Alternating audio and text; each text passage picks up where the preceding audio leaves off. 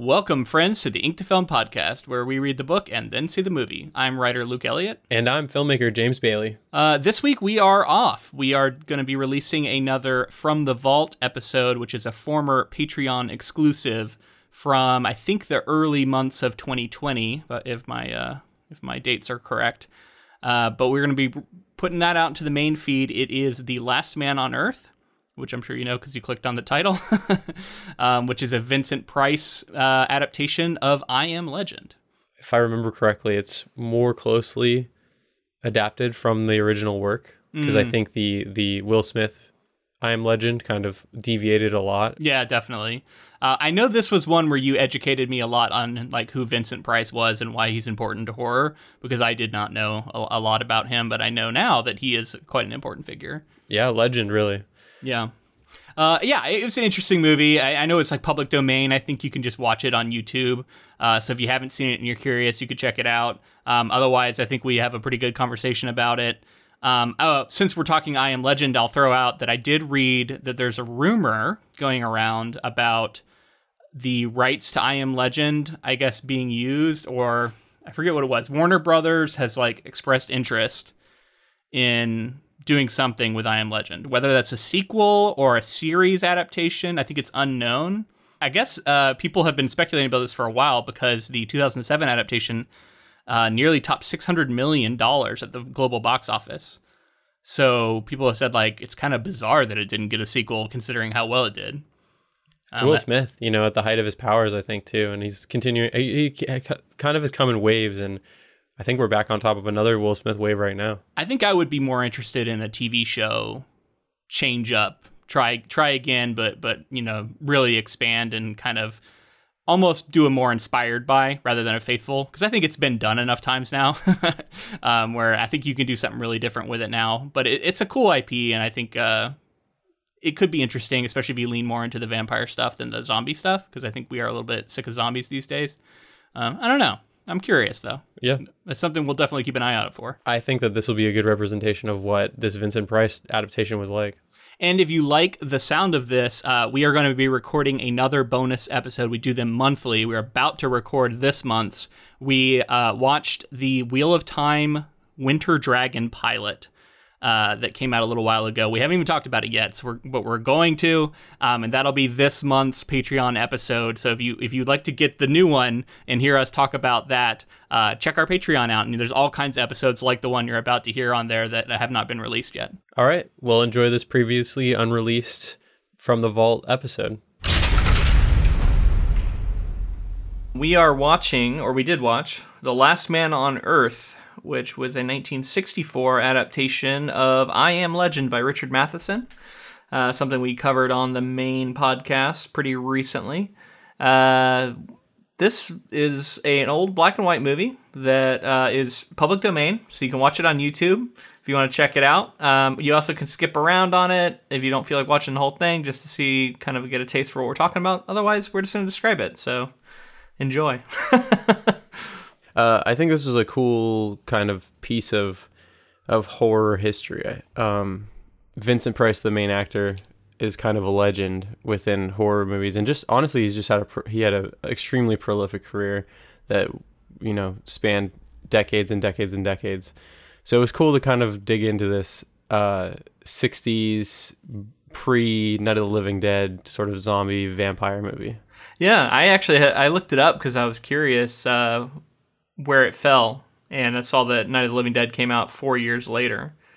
So I was a little shocked to see that, because these are zombies, I mean, they're kind of vampiric, I guess, but they behave like zombies. They look kind of like zombies. So yeah, as far as like horror cinema history, I think this is kind of an important movie.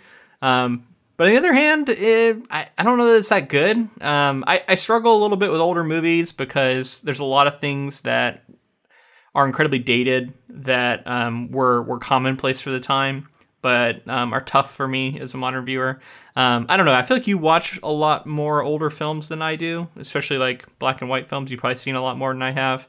How does this stack up to other movies of this era?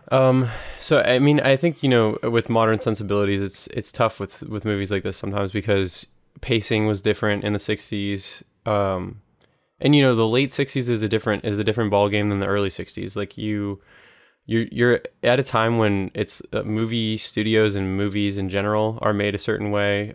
Performances, there's a certain like drama to their performances, and like I can that's why I can understand like someone who doesn't watch a lot of older films. I think part of it for me was I watched a lot growing up too, so it was like kind of ingrained in me early on. And I think it's like you kind of have to, you don't have to separate the two, but it is very clearly within its own sort of era. It's a movie of its era. I don't think it's tough because I feel like there was a want to do a lot of narration and make sure that everybody was following along with everything that was going on in the movie. Yeah. And make sure that everything was very well sort of gestured so that people could understand like what was happening. And it's not a ton of like subtlety to the filmmaking here. It's kind of in the performance if there's subtlety. It's up to the actor to kind of carry the movie. Well, and I was looking, and apparently there was a remaster released, and that was, I think, what I watched, because it was widescreen. It looked pretty clear, especially for a 60s film. And then I had to remind myself, like, most people aren't watching this on a modern television. At the time, you were watching on a little, 60s television and things. So there was a lot of times where stuff just looked really hokey, or you could tell something was a mannequin, or even sometimes the acting just looked a little off. And I'm like, how much of this is because I can see everything, and it wasn't really intended to be viewed with such like crystal clear vision that we get nowadays. Yeah, I will say like that's the advantage to the fact that everything was shot on film for a long time, because film is film. Like film projected is always going to look like film.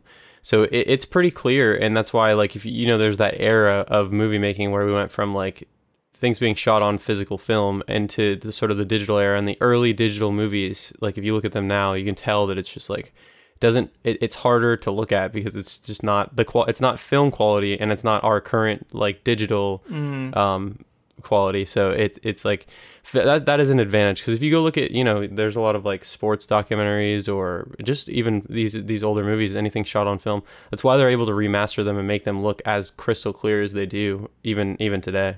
Yeah, which is pretty amazing. So I'm curious about this Vincent Price guy. You said he's sort of a horror legend.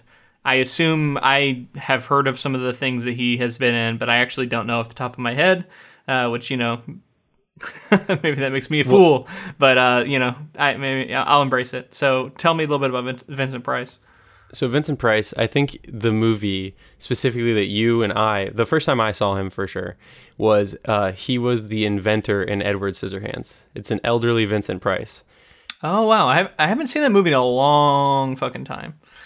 Yeah, yeah. And that was the 90s. That was early 90s, I believe.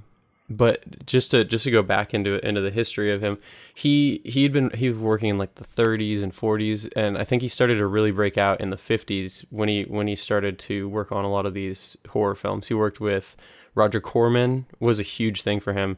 Vincent Price became almost synonymous with Edgar Allan Poe, because Roger Corman and Vincent Price adapted, I would say, like 10 Edgar Allan Poe stories into films. Oh, cool. We had The Raven, Mask of the Red Death, Pit and the Pendulum, Tales of Terror, which is like an anthology, The Haunted Palace. It's so many.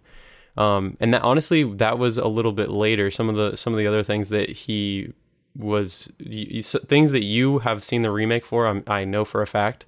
The originals, he was in the original The House on Haunted Hill. Okay. He was in the original House of Wax. Mm-hmm. And he was in the original The Fly. Oh, wow. I didn't know there was a... Wait a minute. So, how old is The Fly short story? I'm confused now. Was it adapted from the same story that the later Fly was adapted from? It must be, right? I believe so, yeah.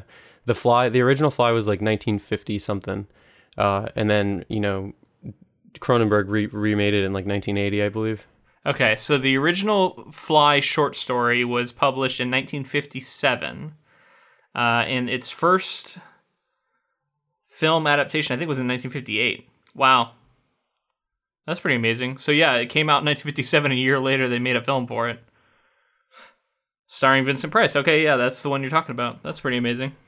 Monster movies of the time. I think he was in The Invisible Man returns. A lot of these like horror icons would continue to be in like Right. Bride of Frankenstein, like all these Dracula movies. He was in The Invisible Man Returns. He was in The Fly, and then he was in, I believe, The Fly Returns. There's like a sequel to The Oh, Fly. okay. Interesting. And so yeah, I mean, the legacy of this guy is unbelievable. He was, like I said, he really was synonymous. Like any sort of horror anthologies or any creepy stories that needed narration, like he was a definitely go-to. He has a very distinct voice, very distinct look to him as well. Yeah. You can tell that he would do well in horror. And you know, I was looking at lists of what people consider his best performances, and this was not on necessarily the list of his best performances, but Yeah, he I was can see by that. himself in this movie. So I have to give him credit for that. The fact that there was nothing but his performance to prop up this movie. For a lot of it, and I yeah. think it was pretty successful. It was nice when he started to get some other actors to interact with. It was a nice Yeah. kind of, oh, okay, because it felt like a weird, I don't know, it feels like a very bizarre film early on because it's a lot of voiceover of him like narrating everything he's doing on screen, and he's alone for a while. And it wasn't until finally started getting some flashbacks and him interacting with his family and some other characters that it started to feel more like, I don't know, a normal movie. Right. I will. Early on, I was like, oh wow, so we're doing like beat for beat every action that would happen in the book is going to Yeah. be in this film. Huh? Very faithful for the most part. Super faithful. Yeah. Yeah. So I do have to say, you know, all props to the guy, but he just isn't a very good Robert Neville or Robert something else. They changed his Morgan, last name. I think. Morgan, Yeah, Robert Robert Morgan in Morgan. this film. He doesn't fit the role to me. It feels like he was miscast. I also read a quote later from Matheson who said as much. Seems like he had a lot of respect for Price, but also thought he didn't really fit the role. Did you read at all about the production of this film? And because I actually found some of this stuff, and I don't know if you saw it, but it's pretty interesting. I read a little bit, but I'd love to hear what you found. So in particular, some of the stuff I found was about Matheson. He later said that the film was the most faithful adaptation of his book, which I agree with. But he also called the result, quote, inept, and used a pen name for his screenplay, because he wrote the screenplay for this movie. Right. He later said that he thought Harrison Ford as star and George Miller as director would have been the ideal creative combination. Which, Wait, okay, in the sure. 50s? No, He not later for- said. So I think he's just saying for an adaptation in general, Because I assume. I assume, yeah, at that point, the Omega Man, the other adaptation of this work had come out, and he was like, all right, to get the Yeah. perfect duo, it would be George Miller and Harrison Ford, which, I mean, come on, that'd be awesome. Yeah, makes sense. So among the film's creators, Price, quote, had a certain fondness for the film, but felt it was better than Omega Man. Richard Matheson was unhappy with the results. To keep receiving residual income, he had to be credited, so he used the name Logan Swanson, which was a combination of his wife's mother's maiden name and his mother's maiden name. Matheson said, I was disappointed in the film, even though they more or less followed my story. I think Vincent Price, whom I love and every one of his pictures that I wrote, was miscast. I also felt that the direction was kind of poor. I just didn't care for it. So I think that's interesting. I was looking and it looks like it was not loved when it came out, but has since gone on to be respected as sort of groundbreaking, I think, and sort of ahead of its time in some ways. Right. It was filmed in Rome for a fairly low budget. I was also seeing, which I think kind of shows in some of these scenes. Although not terrible, it looked okay, especially for its era. But yeah, I mean, the movie has an interesting sort of tale to it because it is. I feel like people didn't really like it that much at the time, but it's like through the lens of time, we're looking back at it and giving it like bonus points for being innovative. Yeah, I think I'm not rushing out to tell everybody to watch this. I'll definitely say that. But knowing a lot about Vincent Price, knowing about this is a pre George Romero Night of the Living Dead era of like creatures in a film like this. You have to look at it and just think like how it could have shaped. Because I have a feeling Romero knew this story, I Am Legend, in some way. Had to have known it, and maybe even saw this movie and was influenced. No, he in did. We talked about that in our coverage. He had said Right. that he was influenced by it. Yeah. And maybe even saw this movie and He may have, yeah, I don't know. realized that like he liked the slow moving sort of zombie nature of these creatures. I think it's also, you have somebody like Vincent Price who's just a legend in film, and you want to see everything he ever did. This is definitely a little section of what he did, and Right. It's, like I said, I'm not rushing out to tell everybody about it, but if you're like a Vincent Price fan, if you want to put this in like historical horror film context, I Right. think it's definitely worth checking out. Yeah, and if you want to see what a fairly faithful representation might look like, this is as close as we get as far as like beat for beat for the novel. There's a couple of changes at the end, but I mean, for the most part, it's pretty dang close. So there is one thing that kept happening in this movie, and it feels so 60s or black and white film to me. I don't know what it is, but what was the obsession with having the main male character grab a woman by the shoulders and shake her and be like, Yeah. "Oh, I'm going to tell you something," and then her be like, "Ah, ah." Like, I don't know what is happening, but I feel like it's such a 60s and 50s thing. Like, I've seen it so many times. They keep going back to the well in this movie. They keep doing it over and over again. He'll just grab her by the shoulders and shake her. It's so weird. It's very like film noir. I would definitely say like 40s and 50s. Like, Yeah. come here, woman, and listen to me, and Yeah. like, don't you see? It's like, I'm not going to hit you, but I am going to shake you, like, 'cause I got to shake some sense into you dramatic, or something. and it's Yeah. like dramatic, very like without physical like hitting. It's Yeah. like as much as you could do. It's like ooh, walking he's the grabbing line her, of like yeah. physical aggression, and But also the way that the women react is always the same. Is the thing that makes Right. it really weird. It's always very like loose, and they're just trying to like look away, and they're like, oh, right. I don't know. Like it's I was very saying weird. before, I think a lot of early film was super influenced by theater. And I think like Yeah, that's probably over very dramatic theatrical, yeah. things that you see in early films, I think could probably it's like it was done that way for a long time, and until somebody breaks the mold, that's kind of how it's done. So a lot of times when I see any of that sort of any of the stuff that you would see today and just be like, that was really weird. You have to. Yeah. I always assume like these are probably stage trained actors that are sort of leaning on those. Because a lot of the stuff that happens in this movie felt like an actor on a stage. Like it was stagey in some ways, in the way he would deliver his lines, which I can see that maybe coming down to the direction, like Matheson pointed out, because it seemed Right. like that's what the director wanted, was sort of this stagey feel. Because, yeah, I mean, just he was very over the top. It didn't feel like authentic reactions that a human would have a lot of the times. It felt very directed and yeah, I don't know, like a performance, I guess. And it's never good when you're very aware that you're watching a performance. You know, you don't get to suspend that disbelief at all. So, talking about miscast, Vincent Price being potentially miscast, do you think that so the sort of survivor sense of him that you didn't buy and I didn't buy as well, but I was wondering how you felt about him, the scientist in the lab. Like, Oh yeah, no, that was the best. He works as a scientist, but he doesn't work as this like gruff survivalist who is out there staking people every day and has become Right. like this horror that people are afraid of because he's out there killing all, not people, the other vampire, whatever you would call them, people who are like have been infected but are treating it. They're all terrified of him, and I'm like, really, this guy? And Right. he just doesn't seem like he's very frightening. And there are times where like was it Ruth? She like runs away from him and he goes running after her, and I was like, she could easily get away from him. This guy's not running very fast. Yeah. Like he's doing kind of like a slow jog, not athletic at all. Clearly a drinker. Yeah, he's like he's not like exercising every day or anything. Well, he's also like super thin. Like this guy's not built at all. He's not imposing in any way. So I could see like he would work as like a vampire or a creature.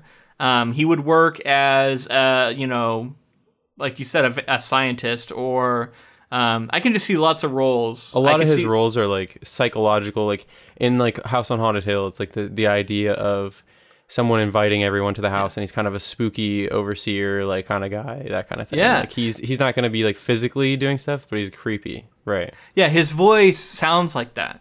It doesn't sound like what I would expect Robert Neville to sound like, personally. So I can see some of the issues with that, cropping up. But what were your thoughts on the film in general? I feel like I've hit you with a bunch of mine, but I want to know what you thought of it.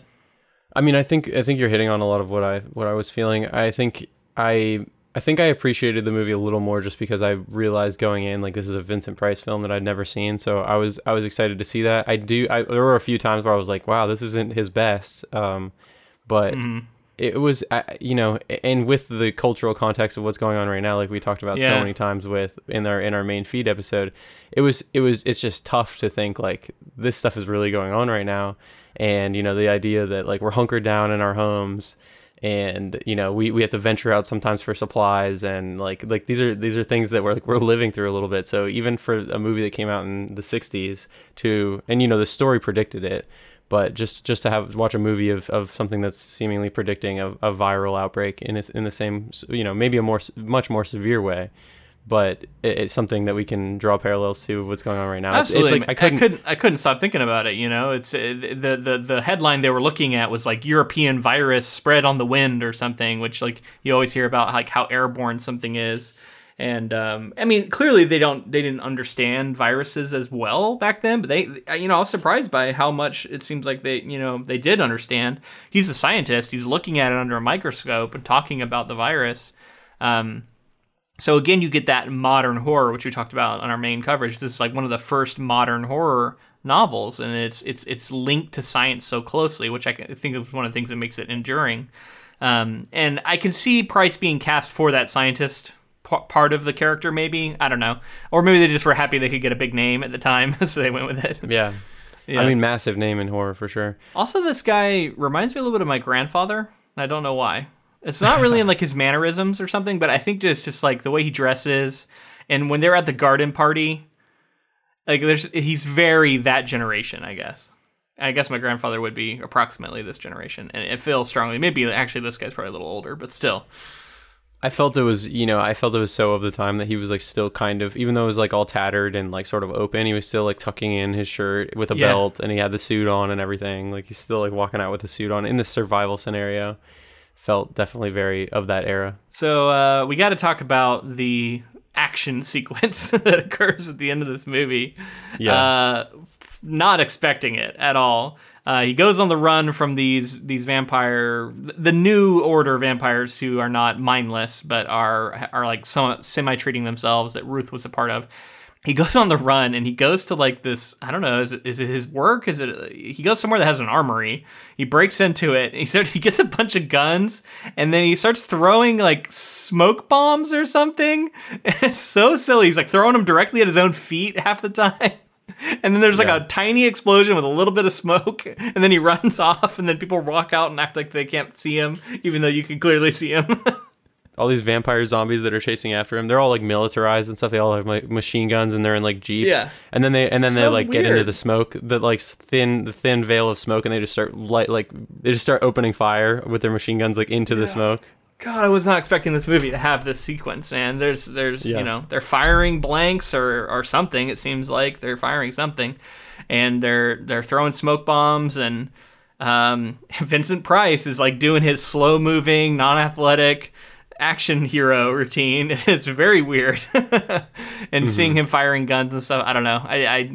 It was a bizarre sequence, and then it ends with him getting surrounded and like speared, and then he goes down, and Ruth goes up to him, and he says something about how he's a legend now because I guess everyone's so afraid of him. It seems like again they twist sort of the way that Matheson intended the end of this movie. That's actually what I was going to bring up is I think changing it from the book to have him be a scientist in the first place again is a change that makes, I think it's shorter. It's a shorter story to tell, which fits better for the film. But I really feel like something that I really reacted well to in the story was the fact that he wasn't a scientist, that he had to teach himself all of these things to understand bacteria, to understand viruses, to understand all of the things that he needed to in order to start to try to make a cure. And in this, he was just like, yeah, I'm a scientist and I made the cure for my blood. Yeah. And does a transfusion and quote unquote cures Ruth, which I guess I don't really know where that goes narratively. She's cured and then she doesn't believe that it'll work, but then she kind of rejoins her society. Well, I think at the end when she's like walking, it says the end, and she's like walking away from all of those. I think we're supposed to think that she has been cured and she's now a human being again. Okay. And she's realizing that like the only safe thing to do is just like walk up to the baby and sort of say like it's going to be okay and all that stuff and still make everyone think that she is a part of their society and that she's still like a vampire. And I don't know if that's like something she could be somehow found out when it's clear that she's not. But why were all the women and children there at the end? Why did they all start walking after him? It was like a church, right? Yeah. Yeah. Not sure. But he had to die in a church because like that the symbolism, I'm assuming. And he was like speared and like fell. He had like sort of like a Julius Caesar moment like on the stairs. Yeah, it felt like not quite being betrayed or anything like that, but he's like, he's like sprawled out on the stairs with like a spear through him, kind of just saying like he's the last man, and they were all freaks and everything for being mutations and all that. So there was a Latin phrase above his head at the very end, which I'm trying to find the exact translation of because I thought it was notable. It looks like it's kind of a churchy thing spoken by Jesus Christo himself. It says, the way and the truth and the life. So what did you make of that phrase? Because it's very prominently over top of him as he's giving his final speech and he gets killed. Is that, I mean, it seems like it's branding him maybe as a martyr. He's speaking truth, right? He's like a martyr for the human race. This is the end of days for that sort of for their time in the last human. Yeah, because he says the name of the movie, right? Like as he's dying, he's like, "I was the last man on Earth," and then he dies or something, or the last man alive. He says something to that effect. I don't know. It seems like it was trying to go for something that I guess kind of worked, but mostly didn't to me.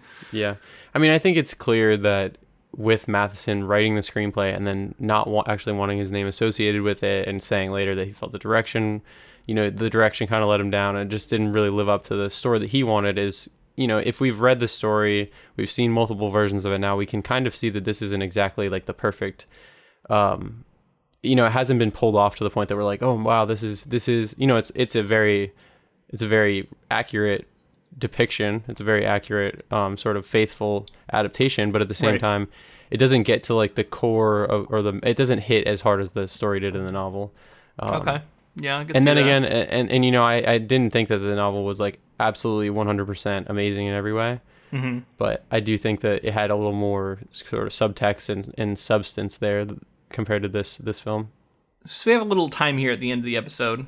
I thought it might be fun to talk about, like, now that we've seen a few adaptations of this novel, what was some of your favorite choices we've seen?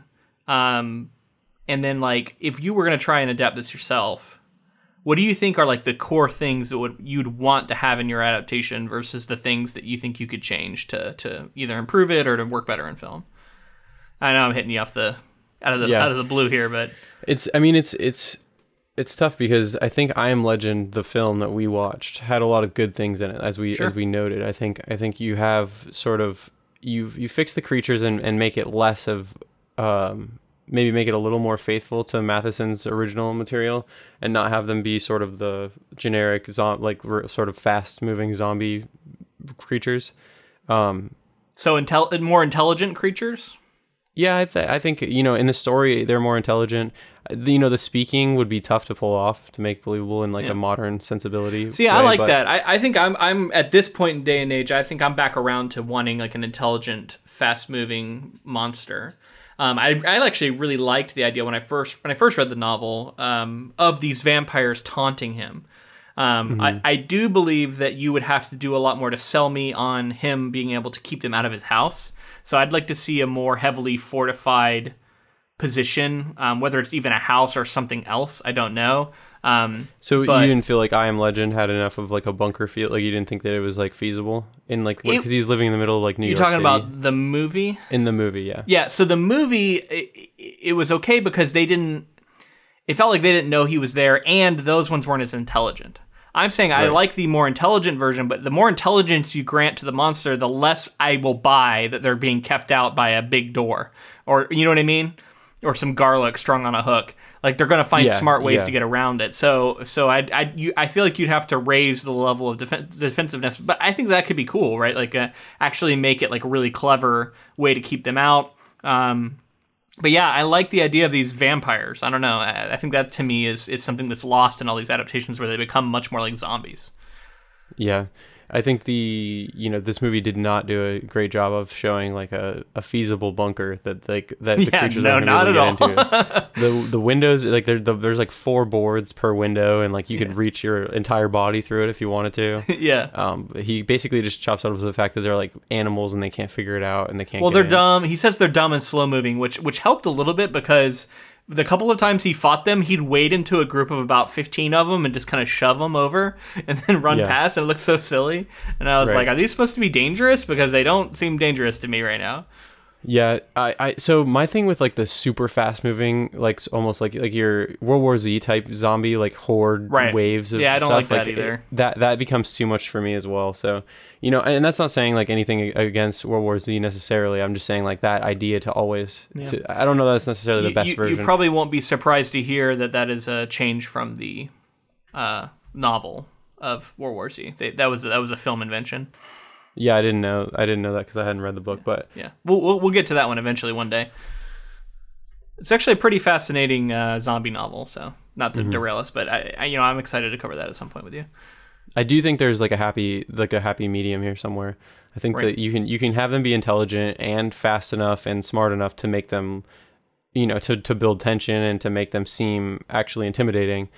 While also, like you said, kind of leaning into the bunker aspects and right. Yeah, you can't go too intelligence. I agree, because like you can't have like, what's his name, Vampire Bill from True Blood out there. Like you can't have somebody like that, like just a person. You know what I mean? Like you can't have that kind of vampire. So I still think you got to make it monstrous, and some of that humanity has to be gone, and definitely a little bit more of that like primal drive, to consume. But I love the idea of them being able to talk and talk to each other and talk to our protagonist. I think that makes for some really interesting tension. And it can also just give them character so that you can lean. Well, that's into the thing, well. right? Because otherwise they're just this monolith of just like the baddies, rather than like having some character to them. Yeah, because then you take the neighbor character and you can really develop him into something interesting. Yeah, and I think the other thing that I really liked, like I talked about, is this movie that we just watched, The Last Man on Earth, spent a lot of time in flashback to give us a lot, like honestly, probably a third of the movie was in flashback. Yeah. To show us like the build up and everything that happened, and I like that. But I also think like I would have tried to use that time to also build in him, as his family's getting sick and things like that. If he wasn't a scientist. I love the idea of him not being a scientist and having to use the resources that were available at libraries and things like that to sort of build up his knowledge as his family's getting sick. And then that gives him sort of an arc to like go from your everyday man to literally being almost a scientist. And that gives him this like survivor scientist thing. Yeah, because you're talking about an arc where a man turns to science for answers and finds them. Which is a thing. I like that. That sounds like a story I would want to tell. Even if it doesn't necessarily solve all of his problems, he understands more about his situation. He gains knowledge. And yeah, I definitely like that part of it. The other thing, we got to figure out what to do with this dog, because it slays me every time. Is there any way we save the dog, or does the dog have to die in every version of the story? To be honest with you, that's the part that people talk about, right? Yeah. So if he wants, like, I mean, it's memorable, it's tough. I don't know if it's even honestly pulled off as well as I would have liked to have seen it in the original novel or in this version of it. I think I liked, if we were going to pick a dog that I like the most, it's the I Am Legend version of the dog, where, there's a lot of time spent building, showing that there's a bond there, and sort of then it's the losing the dog has even more weight. Yeah, but the movie goes downhill in a hurry after that dog dies, and the character of Robert Neville is way more likable when he has the dog. So that's the trade-off of making it so much more of an integrated part. I think if you're going that route, you can't kill the dog. If you're gonna kill the dog, I think you have to do more like what this movie did, which was like he met the dog briefly. He had a moment where he felt like, I'm gonna have a companion. And then he found out that it was infected and had to die. Very cute dog, by the way, in this movie too. So again, it got me. But like, I think if you're gonna have the dog die, you got to go that route, because I know a lot of people. And this is something I don't know how much we touched on the main coverage or not, but a lot of people hated that the dog died in this movie, and we're just like, fuck this movie. Like, right. And there's a long-standing history of like, there's whole websites devoted to does the dog die? And like people will not watch movies if it happens. And I'm not necessarily saying that. I'm saying people talk about it. I'm not saying it necessarily a good way. I think they talk about it. It can be used as like a cheap shot. It can be used as like you want emotional weight in the story, so we're going to kill the dog, and everybody's going to be affected by that. So I'm not necessarily saying it'd be great, but I also think what's the version of the story where we see sort of the dog out on its own trying to survive after he's died, because I think he dies in all versions of this story. That's true. To continue the legend. Well, and that's what I was going to say. I feel like if you move the dog's demise towards the end and you have it maybe be more implied instead of shown, that could help a little bit with it. If he goes, I don't know. There's probably ways to do it. It's tough though. Like you said, there is something to be said for like it is an essential part of this story because it's taking away one of the things he holds dear. Which is important for his character sort of falling apart at the end. So yeah, that's one of the things. I guess I sympathize with some of the struggles adapting this book because there are some things you gotta weigh and you gotta figure out how you're gonna portray them that are tough.